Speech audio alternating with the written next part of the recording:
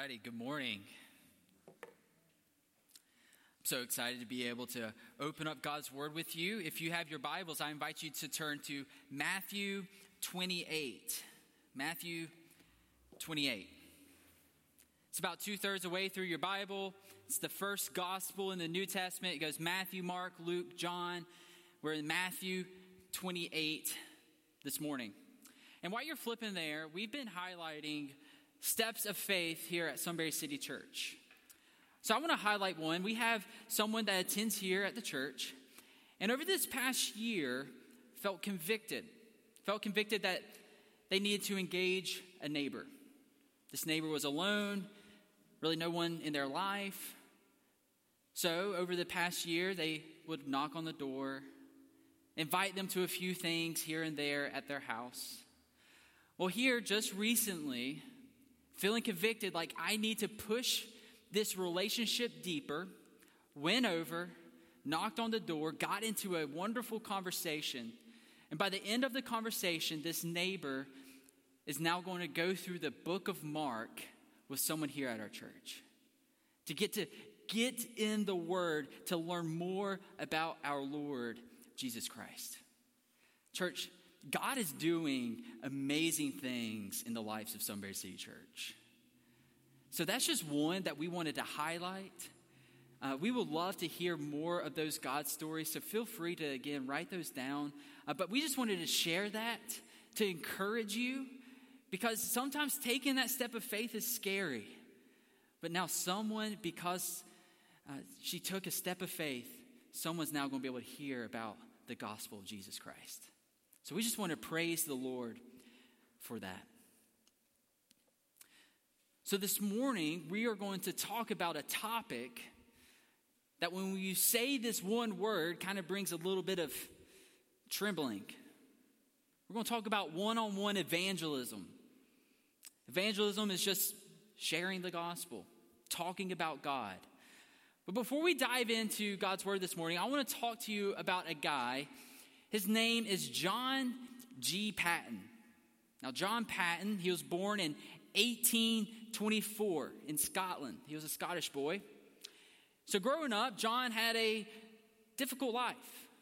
Not necessarily because of his parents or any of that, but it's just they didn't have much. They had very little to their name.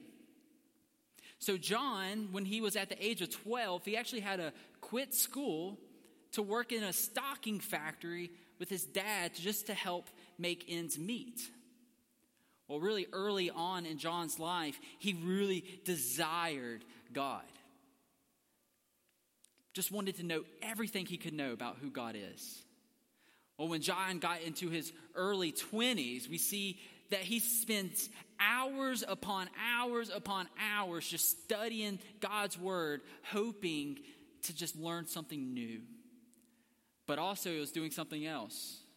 It was preparing his heart to be a missionary. John felt called to the South Seas Islands. Now, if you don't know where that is, that's if you go to where Australia is and to the right. There's a bunch of little islands there, and those are called the South Sea Islands. So John felt called to go there. Well, even though he felt called there were already 2 missionaries who were martyred for their faith, who were killed for sharing the gospel. But despite that, John said, I am still going to go. 2 weeks before he left, he actually married his wife, Mary. So this young couple packed up everything, and then there they went to an island called Tanna in the South Seas. And when they got there on the island, they were approached by the island natives. And when they looked out, they saw people, they painted their bodies, they were naked, and they had a culture of cannibalism. Just a very difficult group of people. And upon observing these island natives, the Paton family realized that these people were in desperate fear of evil spirits and evil gods. They were just in full pain and full misery. tragedy will soon strike John. Really soon on in his missionary journey, on February 12th, his wife will pass away. Just a few weeks before that, they had a baby boy, where he too will soon pass away. Unaided and all alone, John had buried his wife and his son. And in that moment, John had a decision to make. Full of grief, do I go back to Scotland? Do I go back home, or do I stay? Well, John decided to persevere. He stayed on the island for another 4 years, doing all he could to preach the hope of the gospel to these island natives. Well, during these 4 years, what we read is that these island natives became more hostile, attacking John left and right, where over 14 times John will face the doorstep of death. So he had to leave. He left home. So he left home, or left the island to go back home. And for 4 years, he did two things. One, he remarried. He found another wife. And he also raised support to go back to the South Sea Islands to continue preaching the gospel. Well, he goes back after 4 years of raising support and being remarried. He goes to another island in the South Seas called Awana. And there in this island, he makes a claim. And let me read what he says. John says, I claim this island for Jesus. And by the grace of God, this island will worship at the Savior's feet. So that was his prayer. 14 years. John and his wife will see this entire island come to know Christ. Diligently and faithfully working, one person after another, telling them of the hope of Jesus Christ. One thing that we know about John G. Paton is that his heart had a worship of God, so much so that he was willing to give it all up, his life. He was willing to give up his entire life for the mission of Christ. His heart was desired to tell others of Christ. So I'm wondering this, church, I'm wondering this morning, how many of us has a heart of worship, a worship of God so much so that we are willing to go to the cannibal or to the neighbor across the street to tell them of our Savior.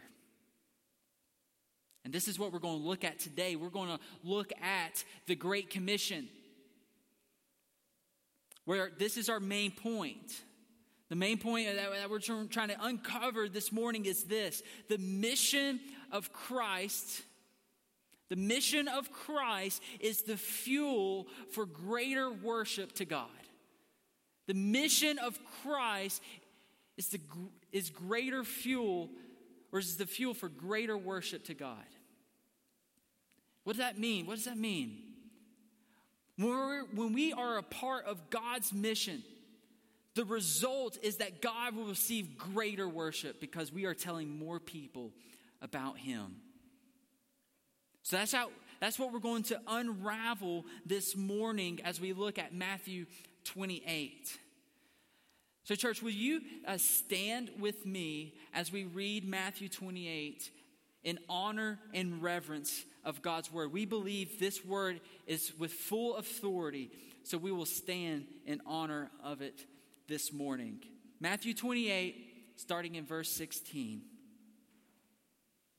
Says this: Now the 11 disciples went to Galilee, to the mountain to which Jesus had directed them. And when they saw him, they worshipped him, but some doubted.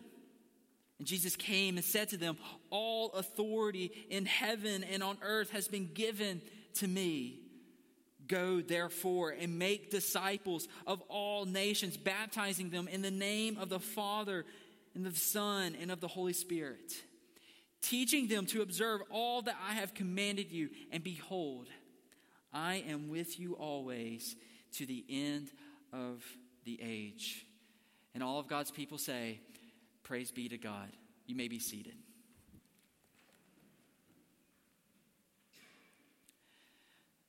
So this morning, we're going to unpack two thoughts.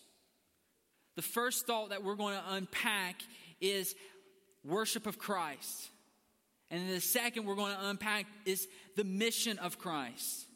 And we're going to see how does these two ideas of our worship and Christ's mission, how do they live in harmony with one another? And this is going to go great for our sermon series. So our sermon series is how to be whole when you feel shattered. And the key to become whole, to become restored in the midst of all of our brokenness is the gospel, is Christ, is worship. And when we think about the year 2020, I think we all can agree that it's one for the books. I've heard this phrase a few times, like 2020 created just a lot of brokenness, created a lot of shatteredness in people's lives. And I agree. But it wasn't just 2020 that created our brokenness. It was 2019 and 2018 and 2017. It seems like every year, there's years that we have been broken. All what 2020 has done is magnified our need of a Savior. Magnified that we are in desperate need of someone to come and save us. For someone to give a sense of direction in life. So this is what we're going to look at this morning.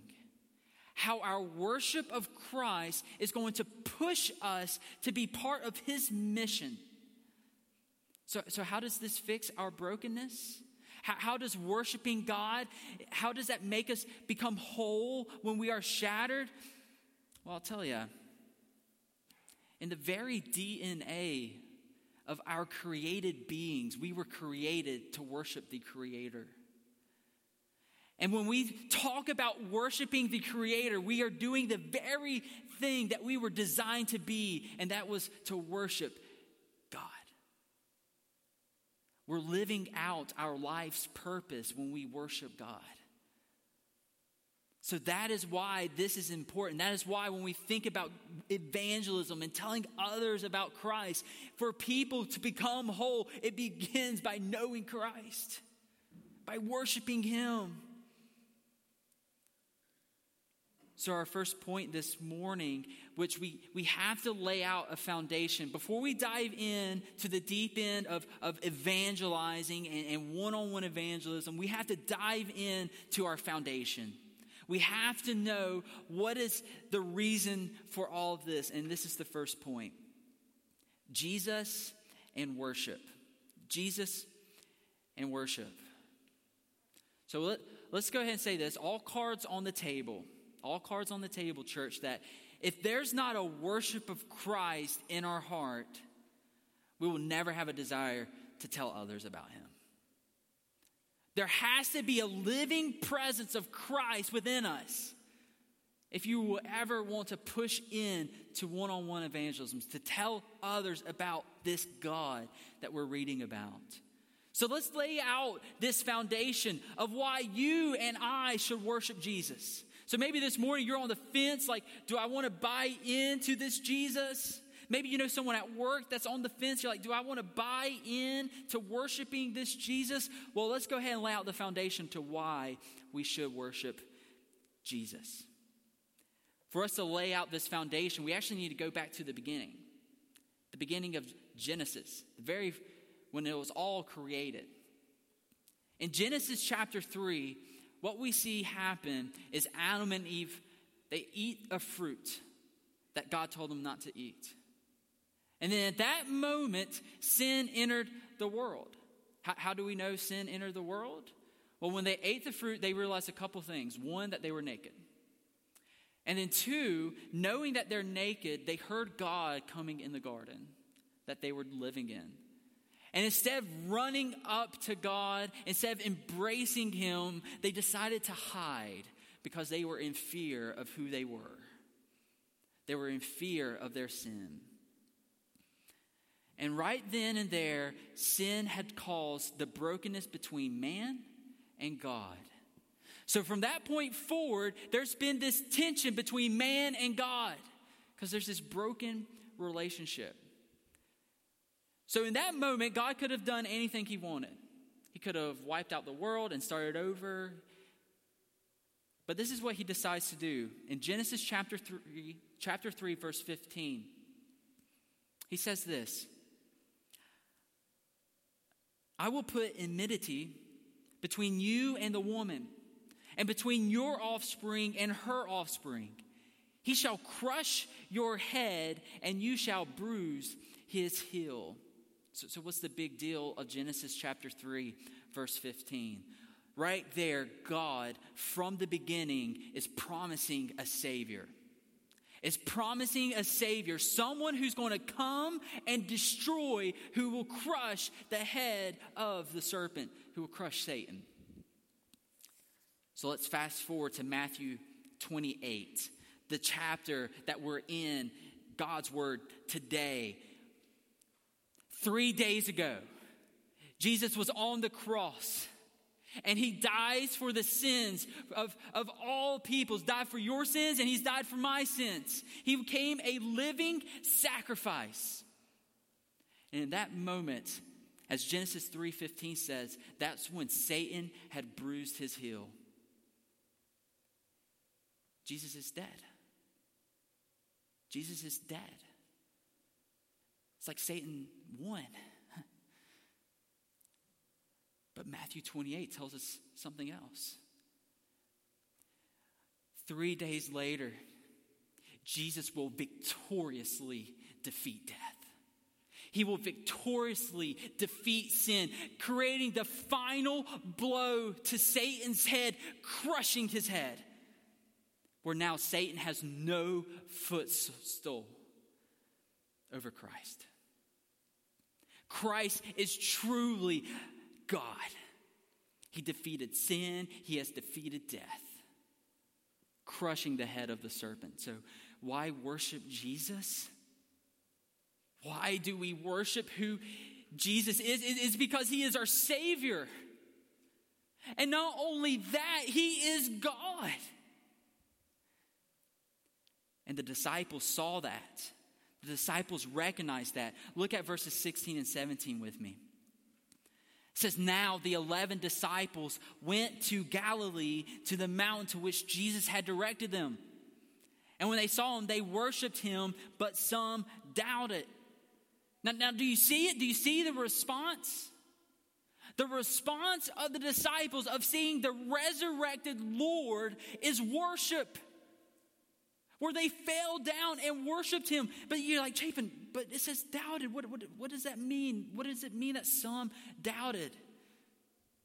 See, throughout Jesus' ministry, they saw Jesus do amazing things. Feed the thousands, walk on water, heal the blind man, heal a lame man. Jesus has done amazing things. And now, to the cherry on top, the capstone, he is resurrected. So it was a doubt of, I can't believe this is real. Pinch me, I'm dreaming kind of doubt. They were full of worship and amazement of Jesus. When they saw him in that mountain of Galilee, all that they had within them was to be in awe and to be in worship. So what does your mind go to when you think of worship? When I was thinking about this, I was thinking football.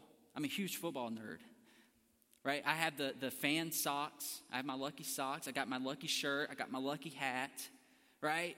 I got the certain spot on the couch I want to sit at. I got the perfect yell to volume ratio on the TV.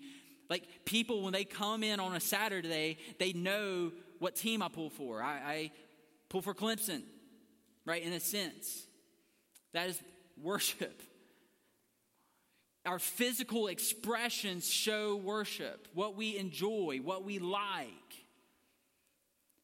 So when we think about worshiping Christ, I think a lot of our minds, we go to, all right, I'm here at church. Do I have to raise my hand? Do I sing? Like, what does this worship look like? And before we even think about our physical expression of worship, we need to answer the question, what does our heart worship look like? What is our heart worship? We must have a worship of Christ in our heart where we are constantly grasping upon the supreme God of the universe. Meaning, when we wake up in the morning, we desire to know more of God. When we are going out throughout the day, we are desiring to know more of this risen Savior. When we go to bed at night, we are pushing deeper to know more intimately who the Father is. That is a heart worship where your day is surrounded by knowing more of the truths of God. Think of it this way. Let's think of it this way with a question. Are you satisfied in God? Are you satisfied in just God? Would you be satisfied if you wake up tomorrow to nothing? Is Christ enough for you? You get a phone call, your boss had to lay you off. Would you still be satisfied in Christ? Someone gets diagnosed with cancer. Someone you love, someone you care for, maybe even your own self. Is Christ still enough? Are you still satisfied in God? Our heart worship is going to the depths of who we are and just changing everything. Where everything we do is pushing us deeper to know more of who God is. And what happens is when this heart worship becomes so real in our lives, the only thing that we can do is express it. When Jesus says, out of the heart, the mouth speaks. So if you have a heart worship of Christ, your mouth will speak it. When you are out at work, when you are with family, when you're with friends, your heart will speak the worship of Christ. And then that's what will fuel you. As you think about serving others, loving your neighbor, working with excellence at your job, out of the flow of your heart worship, it goes to all areas of our lives. The reason why we will sacrifice our money, the reason why we'll sacrifice our time is because our heart worship is pushing us to do so for the glory of God. To help continue push this idea of how do we grow in worship in Christ in our hearts, let's look at verse 18. And Jesus came and said to them, all authority in heaven and on earth has been given to me. So Jesus' authority can help our heart worship? For sure. I believe so. Notice carefully what Jesus with this claim is doing. Over these past 3 years, the disciples experienced Jesus' authority. Jesus had authority over nature and nations. He's had authority over diseases and demons. Now Jesus has the authority to forgive sin and the authority over death. All things Jesus has authority over. There's no denying when we look in the Gospels that Jesus has authority. So what about Jesus' authority helps our worship? Well, it pushes us to just solely rely on him. But there's the issue. It's nothing about Jesus' authority, but it's about us. If you're a human, I think we all are, we hate authority. Our natural tendency as people is to rebel. Like parents, have you ever told your kids to take out the trash or clean up the room? They want to rebel against that. Your boss asks you to take an extra shift. You want to rebel. You just want to walk out. When someone is in authority telling us what to do, we just naturally want to rebel. A funny story about President Bush Sr. In 1990, when he took the presidency, he did something that was kind of funny. The Air Force One is the president's plane. And he put a ban on broccoli aboard the Air Force One. He banned broccoli. Now, growing up, George's mom made him eat broccoli. Made him. He hated it. He always wanted to rebel against that. He's like, I just wanted to never eat the broccoli. So he took his power as a president of the United States to ban broccoli on the Air Force One. He says this, I am the president of the United States, and I am not going to eat any more broccoli. Now, I know that's silly, but it reveals something. It reveals something about our heart. That when someone asks us to do something that we don't like, and if they're in authority, we will rebel. Or our natural tendency is to rebel. But what about Jesus' authority, okay? Going back to Jesus' story, what about Jesus' authority pushes us to worship and not rebellion? I want to encourage us to think of two things. One, Jesus' authority is an absolute authority. Jesus' authority is an absolute authority. There's nothing above our Lord Jesus Christ. There's not one person or one thing or demon that is ruler over Jesus. There's no sickness. There's no natural disaster. Christ is over all. So when we think about what should be ruling our hearts, what should our heart worship be? Why not? Why not do we just not allow the creator, the sustainer, the one who's over in authority over all things, be the one who rules our heart? It's an absolute authority. But here's the kicker, church. Whatever rules your heart is what you will pursue. If you love money, you're going to work extra shifts. Those extra shifts may cause you to neglect your family. You may want to cheat on your taxes, right? You'll begin to manipulate.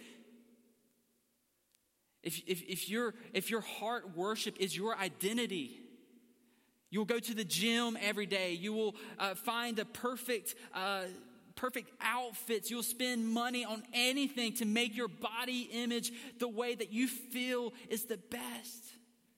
And not saying money or our identity is not important, but when they become rulers of our heart, it pushes us away from the one who should rule our hearts, which is the absolute authority of Jesus Christ. And the second area that we can trust the authority of Christ is it's a hope-filled authority. It's a hope-filled authority. Since God does have an absolute authority, you and I can worship God this morning with confidence, knowing that He is over all things. Does that give you hope? That whatever season of life, whether if you're on the hill or if you're in the valley, whatever you're wrestling with, you might be wrestling with your kids, you may be wrestling with a coworker, you may be wrestling with a neighbor. In all seasons of life, God is still over them. And when He says, I am working all things out for my good, you can have confidence, you can have hope because He has authority to do so. Is that pushing you, church? Is that pushing you to the deeper worship of Christ? Because this is the foundation. This is the foundation of it all. Our heart worship and Christ. Because Christ is about to call us to something so radical that it doesn't make sense. And this is the second point. Jesus and the mission. Jesus and the missions. And the mission. So in verses 19 and 20, look with me. Jesus says, remember, He just made His claim of His authority, and what's about to come out of His mouth is because of His authority. Verses 19, go therefore and make disciples of all nations, baptizing them in the name of the Father and of the Son and of the Holy Spirit, teaching them to observe all that I have commanded you. So let's be honest. This is not a comfortable calling to Christians. This is not a comfortable commission, church. This is a costly commission. A commission where we're going to have to be willing to give up our lives for the sake of Christ. And you know what? This is Jesus' plan from the beginning. When we look at the beginning of the gospel where Jesus is gathering his disciples, what does he do? He say, hey, follow me and I'm going to teach you to become fisher of people, fisher of men. Right from the beginning, this has been Jesus' plan of making disciples. That's been Jesus' MO. Over and over again, he's been about making disciples. So this is why we had to lay out the foundation of worship. Because if you don't want to worship Christ, you're not going to make a disciple. There have to be a heart worship that will push us to obedience for Christ and his mission. So if our mission is to go and make disciples as followers of Jesus, Jesus tells us how we do this. He says, first you must go. If you want to make a disciple, you have to go. Secondly, you have to baptize. And thirdly, teach them. These three areas point to making a disciple. But this morning, like I said at the start, we're going to home in on one specific area on the Great Commission, and that's one-on-one evangelizing. So how and where does evangelism fit in the Great Commission? Well, go back to verse 19. The very first word of verse 19, Jesus says, go. So for many of us, when we hear this word go, a myriad of things come into our minds. A major misconception of the Great Commission is thinking of this word go. It's like, does that mean I have to go overseas like John Patton? Does that mean I have to go across country like the Van Rulers? What does that go mean? And this is pivotal for us to think one-on-one evangelism. I think it still applies to us, church. And I think Jesus is pushing us. And what we see, Jesus is telling us it does apply to you.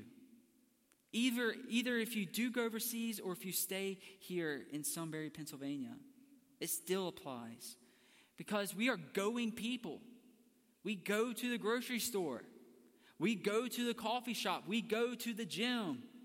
We go to work. We go to our families.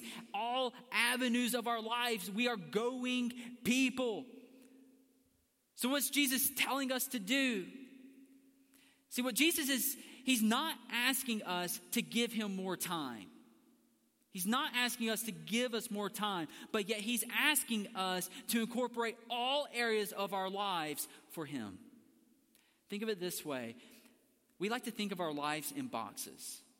We have our family box, we have our work box, we got our finance box, we got our relationship box, we got our friend box, we got our nonprofit box, we got our church box. We got all these boxes.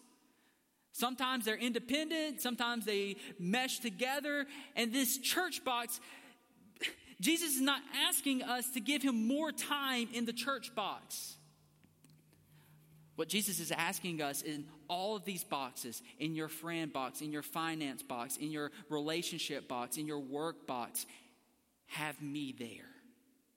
Have me be in all of your boxes as you are going to these things. That's going. All areas of your life, you have submitted yourself. You have submitted yourself to Christ ruling those areas.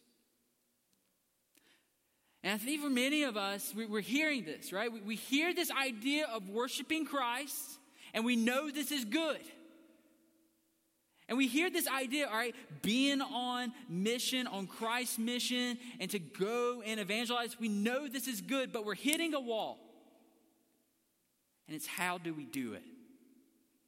Because when we think, man, sharing the gospel with my neighbor, doing this going part, makes our knees buckle.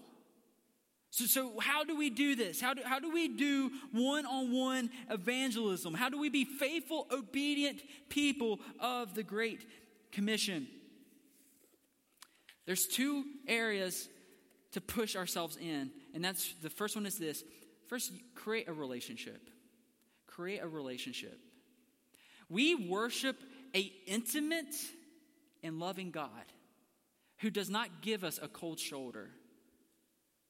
We must be people who are intimate and loving people who do not have a cold shoulder. So do you know the names of your neighbors? Do you know the people that you work with? Do you know the name of your mail person? In all areas of your life, who is this person that you need to create relationship with? Get to know. We could do this by making cookies and giving them. We can do this by writing a letter to our coworker who just lost a family member. There is a myriad of areas that we can build relationships, but we have to build relationship. When Jesus says in Mark 12:31, you shall love your neighbor as yourself, that is building relationship. That is loving them. That is serving them. So who is someone in your life that you can go deeper and build a relationship with, to invite over for dinner, to write a card to, and do what the King of Kings asks us to do and go? And the second area as we think about one-on-one evangelism is share the gospel. Share the gospel.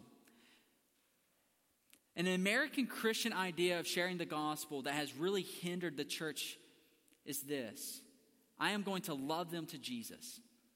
I'm going to love them to Jesus. Meaning, I'm going to buy the lunch for the rest of their life. I'm going to give them all the cookies. I'm going to do all these loving things and hope that they will come to faith. And those things are good. But Paul says in Romans 10:14, how then will they call on him in whom they have not believed? And here it is. And how are they to believe in him of whom they never heard? So part of loving them to Jesus is telling them about Jesus. So when we think about this idea of creating a relationship and sharing the gospel, it's not like we pick one or the other, but yet we're marrying these two ideas together so that as we go deeper in our relationships in the gospel, in the relationships with them, we can push deeper in the gospel in their lives. So let's actually play this out together this morning. All right, let's practically look at this. What does this look like? Let's break up the gospel in 4 parts: God, man/woman, Christ, and response. All right? So say you deliver cookies to a neighbor and you find out she's a single mom. And as you developed a relationship with her, you realize that her dad left her at a young age. So as you're sitting with her, as you're talking with her, you were going to just go there for 5 minutes to deliver cookies, but the relationship just kept going, the conversation kept going. How do we now, all right, we're building a relationship. Now, how do we incorporate the gospel here? Well, she made a comment about how her dad left when she was a kid. Well, we can tell her, like, you know what? Like, I believe in a God who is a good father. A father who will never leave you. A father who will never forsake you. A God who wants to know you, right? You're telling her about who God is. You're revealing something about her story and how God plays a piece in that story for her. So you go home, you tell her about God being a father. You go home, you write her a card, and then next day you see her, and then she says thank you for the card, and then begin talking again, and then the conversation comes up again. You start sharing. It's like, you know, your dad, it's because of sin. You know, we're fallen people. We've all sinned. And because of sin, there's broken relationships. Sin caused your dad to leave. Right? You're showing her that sin is in the picture and that we are separated from God. And Lord willing, after a few more times meeting and having conversation, you get the point to tell her that Christ has redeemed this all. Like he has brought redemption through dying on the cross. and you put it in her lap. It says, what do you want to do with this? How are you going to respond to this Savior? Right? What we're doing, we're finding little moments of her story and showing how the gospel is the solution to her story. Little things about God, little things about Christ, little things about our brokenness. And we're trying to find, like, where can we push this in deeper? So that's how we do it. We create a relationship. And as these relationships go forward, we're pushing in. We're speaking more truth in their lives. That's sharing the gospel, church. Notice how sharing the gospel doesn't have to be just walking up to a stranger on the street and giving a 3-minute elevator pitch of the gospel. No, it's a beautiful relationship where you get to tell a broken mom that there's a father who loves her and loves her kids. The man who lost everything because of his gambling addiction, you can tell him that God gave up everything, his son, so that he could be saved. We do that by creating relationship. So that's one-on-one evangelism, church. And what we want to see here is that Jesus doesn't tell us to stop with one-on-one evangelism. Look at verses 19 and 20 again. Jesus says, baptize them in the name of the Father and of the Son and of the Holy Spirit, teaching them to observe all that I have commanded you.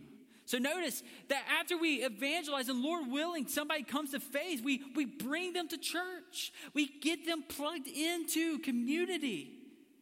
And Lord willing, they'll be baptized, proclaiming and showing the world that they are a follower of Christ. And then we teach them how to read the Bible. We teach them how to pray. We teach them more of the truths of Scripture. So let's pull everything together. Let's pull it all together. As our foundation, our worship of Christ, his authority over all things, has pushed us to be obedient. Has pushed us to be faithful followers of him. Right? And out of that obedience, we're doing one-on-one evangelism. We're being part of the Great Commission. And as we think about all of this, it feels overwhelming. It can feel daunting. Like, do I have to save my neighborhood? Do I have to save my workplace? Do I have to save my family? It begins to feel overwhelming. But listen to the most beautiful words of Jesus at the end of verse 20. He says, and behold, I am with you always to the end of the age. These final words of Jesus are so comforting and yet encouraging. Knowing that it's not you who's saving the neighborhood. It's not you who's saving the workplace. It is Christ, because he is with you, church. For all those who has put their faith in him, who has repented of their sin, Christ is with you to the very end of the age. The Gospel of Matthew in the first few chapters starts off with an angel appearing to Mary, saying, Mary, you will bear a son, and you shall call him Emmanuel, meaning God with us. And here, at the end of the Gospel of Matthew, Jesus is proclaiming that he will be with us. So when fear, church, when fear begins to creep in, when fear is telling you not to follow or worship this Jesus, when fear is creeping in and says, don't you dare engage that neighbor, remember the words of our risen Lord and Savior with full authority, that he is with you to the very end of the age. Let us pray. Father, we thank you. We thank you for your word. Father, we thank you that back in the garden that you decided to bring a Savior for us. So that now in 2020, despite how messed up this year has been, we know one thing is for sure, is that you are ruling and reigning supreme with full authority. Father, we pray that you will give us confidence to go out and be good, obedient servants for you. Father, convict our hearts of a neighbor, of a coworker, a family member. Father, convict our hearts to allow us to create deeper relationships so that we can push deeper the truths of the gospel in their lives. Father, we are nothing but broken cisterns, broken clay pots who can't even hold water. But yet you still say at the end of Matthew that you are with us to the very end of the age, using us as your vessels. Father, what amazing reality that is. So, Father, I pray that the remainder of our time that we have together this morning, that it is all pointing to your holy and glorious name as King. In your Son's name we pray. Amen.